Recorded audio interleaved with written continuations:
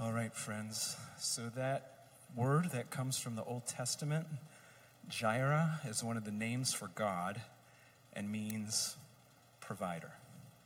Simply that God provides for all of our needs. 4 days from now, it'll be Thanksgiving.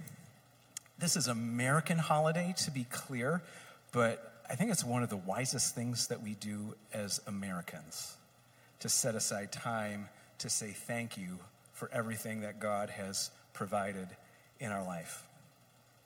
As we have been talking about in messages leading up to Thanksgiving and in this month of gratitude and thanksgiving, the soul, the spirit that God has given us is meant to run on the fuel of gratitude and thanksgiving. Like, that's how we're meant to work. It doesn't mean that everything's always going to be easy or nice or #blessed, but it does mean that if you were able to draw a breath when you opened your eyes this morning, that you have more than enough cause while there's still breath in your lungs to be grateful rather than resentful.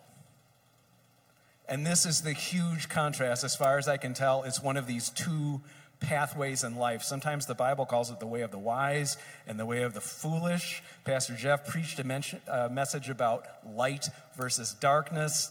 Last week we heard a message about the contrast being embodied by two different brothers, Abel and Cain, and the radically different destinies that gratitude versus resentment played out in their lives. And this Sunday, on this Christ the King Sunday, this last Sunday of the church year, we're going for a final contrast. Jesus versus Satan. Could it get any starker than that? You may be sitting here thinking like, Satan? Do people even believe in Satan any longer? This is one of the strange things that indeed, the more modern, the more technological, the more interconnected through technology, it seems like spiritual talk seems increasingly weird or countercultural. But the Bible puts it this way. The Bible teaches clearly that there is more to life than what we perceive with our five senses and what we experience through our eyeballs through a screen. Ephesians says this, finally, be strong in the Lord and in his mighty power. So far, so good. Put on the full armor of God so that you can take your stand against the devil's schemes. Starting to get weird. What? There's a devil? For our struggle is not against flesh and blood, just the material world, but against the rulers, against the authorities, against the powers of this dark world and the spiritual forces of evil in heavenly realms. If you're a Bible-believing person, there is no way around this reality that it turns out that there is more to life than merely what meets our eye. And there's so much coming in our eyes these days. World Cup is happening later today. Chicago Bears are playing. There was just elections all across America, and it's easy for us to dedicate all our time and attention to economic matters, to political matters, to policy matters, to power matters. All of it, we can lay our hands on those things. We can see the outworking, but that is not the main thing going on. In the big picture or in your little life. I'm going to quote from an author and adult convert to Christianity named C.S. Lewis. He's from Great Britain, might sound a little British.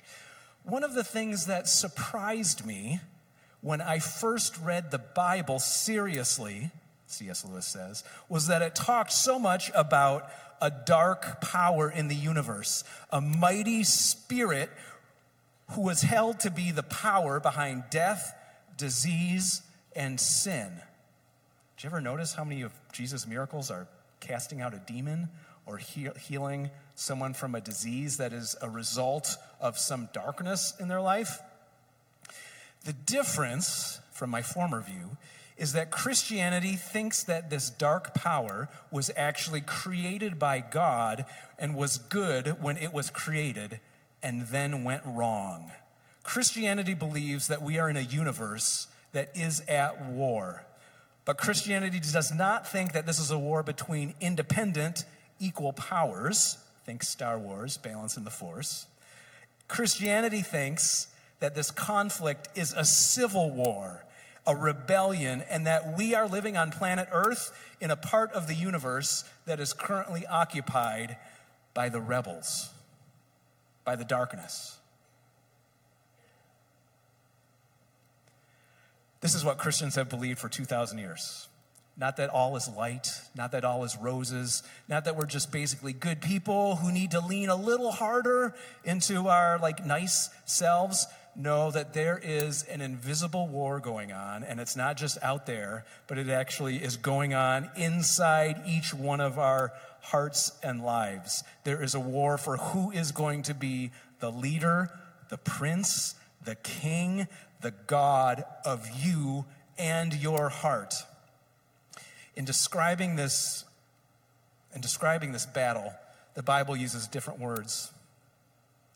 One of them, for the powers of darkness, is Lucifer. Have you heard this word before? I mean, this is not like comic book devil kind of stuff. I'm going to read you a few words from Isaiah chapter 14. Here's the picture the Bible paints of how this war got started. How you have fallen from heaven, O Lucifer, bright morning star, son of the dawn. You have been cast down to the earth, you who once laid low nations. You said, I am going to ascend to the tops of the clouds. I will make myself like the Most High. But now you are brought down to the grave, to the very depths of the pit. The Bible paints a picture that once, before there was a material universe, there was God and his holy angels. And one of them, named Lucifer, had this prideful aspiration that it was not enough to be in the company of a good God, but that what would even be better would be to be God oneself and to dethrone God. So Lucifer, which means the light bringer, became the prince of darkness by rejecting the one true God and trying to overthrow God. Have you heard this story before? The consequences are vast. We are living in a world that is broken, that is tainted with disease and darkness in every corner, and it all comes back to this original heavenly rebellion that spilled from angels who, once they make their choice against God, it is a fixed choice, from their corruption spilling over into our humanity and into our world. Sometimes Lucifer is called Satan, which means the adversary or the accuser. And if you ever have heard a voice in your life, whether it came out of a human mouth or out of your own self-talk or for somewhere outside, if you have ever heard a voice that has said, you are not good enough. You are the worst. No one could love you. Why bother even trying anymore? That is the voice of Satan himself. It is anti-love. It is darkness. And probably everybody in the room has at least heard the kind of undoing whispers that the powers of darkness would send our way. There's a great old hymn in the church called "A Mighty Fortress is Our God." Just to demonstrate, I'm not making this stuff up. Christians have always thought this. The first verse puts it this way. Who's going to win this war between light and darkness? A mighty fortress is our God, a bulwark, never failing. Our helper, he amid the flood of our mortal ills prevailing, for still our ancient foe, who's that? Doth seek to work us woe. His wrath and power are great, and armed with cruel hate on this earth is not his equal. But though this world with devils filled should threaten to undo us, we will not fear, for God has willed his truth to triumph through us. The prince of darkness, grim. We tremble not for him. His rage we shall endure, for lo, his doom is sure. One little word shall fell him. We are living in the midst of a civil war, but the outcome, brothers and sisters, is not in question. The light is going to win. God is going to triumph. All it is going to take is a single, simple word from God's mouth to make all the difference. Why hasn't God done that yet, if it would be so easy? What's taking so long? If this world is really enemy-occupied territory, then Jesus' arrival here is the story of how the rightful king has led an occupying force to begin to turn the tables so that light triumphs over the darkness. And again, to quote C.S. Lewis for a moment, when I go to church, he says, I feel like I'm listening to a secret radio station. He lived back in like the 50s and died in the 60s. A lot of radio, less internet. I'm listening to a secret radio station from our friends, and that is why the enemy and the darkness is so anxious to prevent me from going into Christian community and to church. And he does it by playing on our conceit and laziness and intellectual snobbery. So if there's really a battle, and if we are arrayed as those who follow King Jesus, who is leading the invading army, then one of the best things we can do is come into Christian community and weekly get some marching orders for how we are supposed to live. And C.S. Lewis is pointing out that if you have ever had thoughts like, you know what, I'm just too tired for church today. Like, that may be true. You may be exhausted. That's why we call it a sacrifice of praise. But, like, that may be your flesh talking. It would also be the talk of Satan, just to keep you out of company with other Christian people. If you have ever felt like, you know what, I've been to high school, I've been to college, or like I have an advanced degree, the stuff they talk about at church, it's really starting to be beneath me. Thank you for laughing at that. Tons of people think that. I mean, have you noticed like Christians' reputation as like intellectual giants is not improving? If you have ever just thought like, you know, I really do love Jesus, but then I go and weekly I sit next to this person who sings out of tune and the coffee isn't awesome, I'm just going to like blow this off for a while. The enemy wants to keep you out of Christian company. You do not get bonus points for going to church with God, but what I'm saying is in our struggle, we need encouragement and empowerment, and it is God's plan through his word to give you a weekly, possibly even daily infusion if you organize your life the right way, to get in touch with King Jesus, who is organizing this invasion of his own country and his own planet. I'm going to tell you just a short story from John chapter 6 to illustrate this fight between light and darkness. In John chapter 6, Jesus has just fed 5,000 people. Disciples are tired. They get into a boat at dusk and they start rowing across the Sea of Galilee. It's about an 8-mile row. I mean, tough thing to do at the end of a day. Darkness falls, and they are not across the lake yet. Okay, the Bible says this, darkness falls. As darkness falls, the darkness increases because this huge storm comes up. Wind and waves, this is a 2,000-year-old boat, like this is not the latest in nautical technology. They are struggling against the oars, the darkness of night, the darkness of the storm.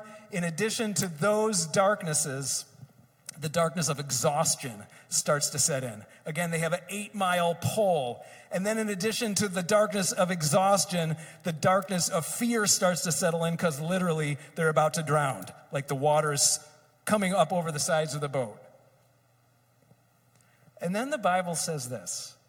They're in the middle of the lake, 4 miles from either side. Jesus comes walking on the water. I would love it if there was film of this. Can you imagine? Like these guys are terrified. I would love to see the expression on Jesus' face. He's just...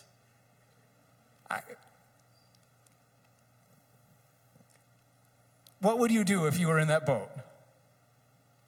Multiple levels of darkness. And here's a guy who can walk on water. And then Jesus says these simple words to them. Would you read the yellow out loud? Jesus said to them, "It is I. Don't be afraid." Who can say that? They're 4 miles from shore. It's pitch black. They're about ready to drown and they're exhausted. Hey, guys, don't be afraid. Then, in not a genius move, they were willing to take him into the boat. And then this really strange line, immediately the boat reached the shore where they were heading. Again, they're in the middle of the lake. They're 4 miles from either side. And immediately the boat reached the other shore. There's a lot of miracles, unexplained things going on here. I think the point, though, is that the light of Jesus Christ is stronger than every darkness. It's stronger than physical darkness. It's stronger than the darkness of fear. It's stronger than the darkness of exhaustion. It's stronger than the darkness of lack of faith. And Jesus is saying, I am the Lord here. I am the King here. So much so that it's almost as if there's a bend in space and time, and it only takes a moment for the boat to be on the other side. Have you ever had an experience like this where time moves strangely? Sometimes it happens for bad reasons, like you're suffering or in pain, and a day seems like it takes forever. If you've ever been hooked up to IVs or things in the hospital, I mean, you can spend like 2 weeks in 24 hours in the hospital. Amen? Anybody been there? Right. On the other hand, there are times when things are going good or blissfully, where hours can pass in seemingly a moment. Just this last Monday, I was in a small group of Christians. We were silent together for 45 minutes. That may seem like an eternity to you. I swear only like 60 seconds passed in my personal experience, because in my little subjective experience of the presence of God, it was so good, it flew by. This is how it works when Jesus is king. This story is not Star Wars, in which the light and the dark have to balance themselves out for the Force to be at peace. I never understood this about Star Wars, by the way, because we always cheer against Darth Vader, right? But shouldn't we want him to win half the time in the Star Wars? Anyway. This is not the Bible story. Against the darkness is the light of the world, who is also the King of the universe, who is also the King of the Jews, who is also the King of the wind and the waves, who is also the King of kings and Lord of lords, who is also the King of me and the King of you. We just had an election here in the United States. You think if Jesus was on the ballot, he would get many votes? Or that 2,000 years ago, he would have gotten many votes? That's not how Jesus rolls, though. I would say no, Jesus would not get the votes. But that is not the point. Jesus is the king. Jesus is not the governor, the sheriff, the president. Jesus is the king. And the reason that he is waiting to make his rule and reign known is so that people like us can exert the gift of freedom that he has given us to choose him and to say, yes, Jesus, you are my Lord too. Why is God starting so small? Why doesn't he invade with a force of 10 million angels and a cosmic display of power? Why all this suffering and sickness and all the years? Is God not strong enough to make everything right? Oh, yes, he is. One little word shall fell the darkness. God is going to come in force. Jesus is returning as the king with the sounding of the final trumpet, but the Bible gives us a clue why it is delaying, so that even now you might have the opportunity to say, Jesus, you are my king. It's not very impressive to watch a game. I think there's a soccer game later today between the United States soccer and Wales. I don't think the USA is favored. But let's say you're watching that game, and you don't really get excited about either team, and let's say at minute 85, toward the end of the game, the United States is up by 2 goals. And then you come out as just, USA, US, like as a rabid United States soccer supporter at minute 85 because they're winning. What do we call people like that? Don't say it. No, we call them fair weather fans, or worse things, or filthy hypocrites, right? They're like late joiners when the outcome is seen. Perhaps, spiritually speaking, many of us are playing out our life and times exactly that way. Well, no, Pastor, you're saying this whole thing about Jesus is king, but let's just wait and see.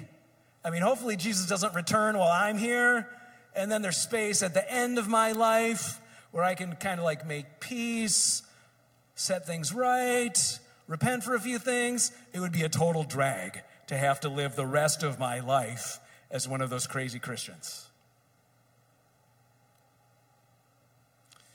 But do we ever contemplate what it is going to be like when God openly and directly makes his power known in the entire universe?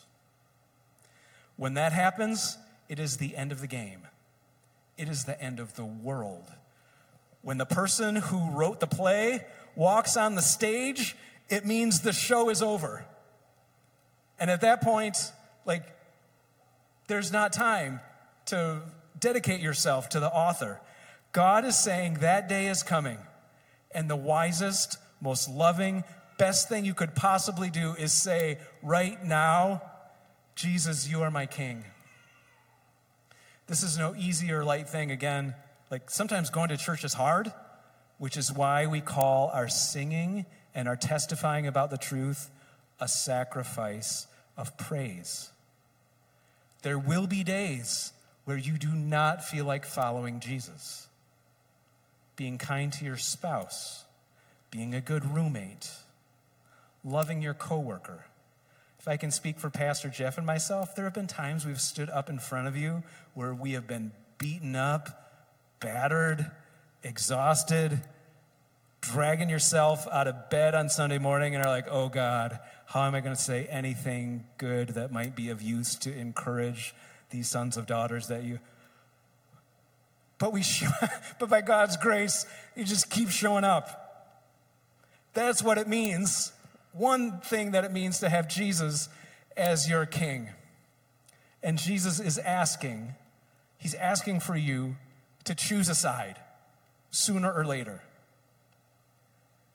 And it'd be nice just to have a squishy middle again, is the darkness really that real? It doesn't seem that. It's that real. I'm going to close this message by reading about half a chapter of the Bible to you. It's from Revelation chapter 19. I'm going to leave about 20 seconds of silence and invite you, if it helps, close your eyes. There are so many images in this passage.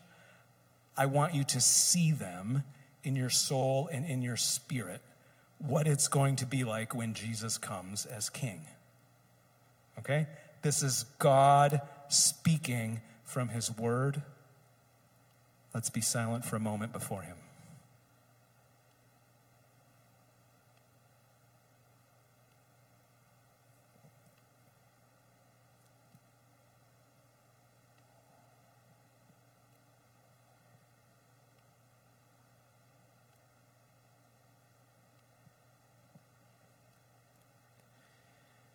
I saw heaven standing open, and there before me was a white horse, whose rider is called Faithful and True.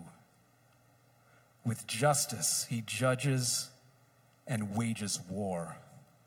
His eyes are like a blazing fire, and on his head many crowns. He has a name written on him that no one knows but he himself. and he is dressed in a robe dipped in blood. And his name is the Word of God.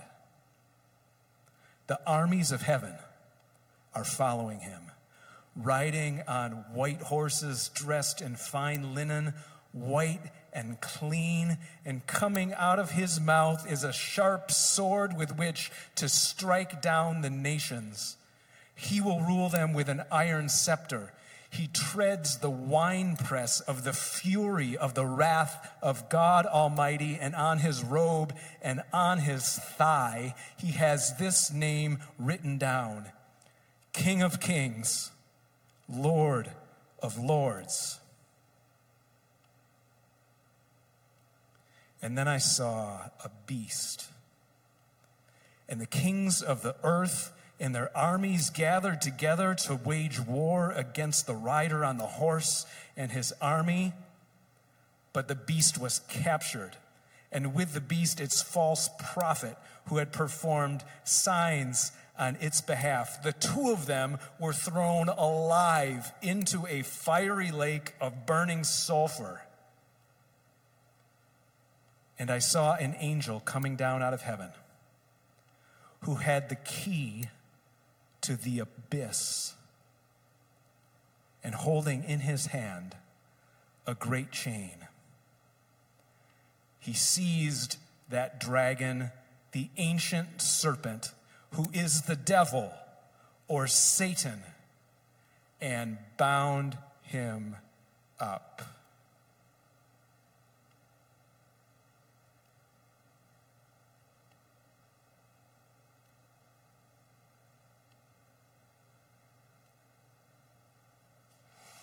In the war against darkness, which is not against flesh and blood, Jesus the King, the rider of the white horse, the one who is King of Kings and Lord of Lords, the one who has a sword coming from his mouth, the one who is crowned with many crowns, that is the one that you want to be with.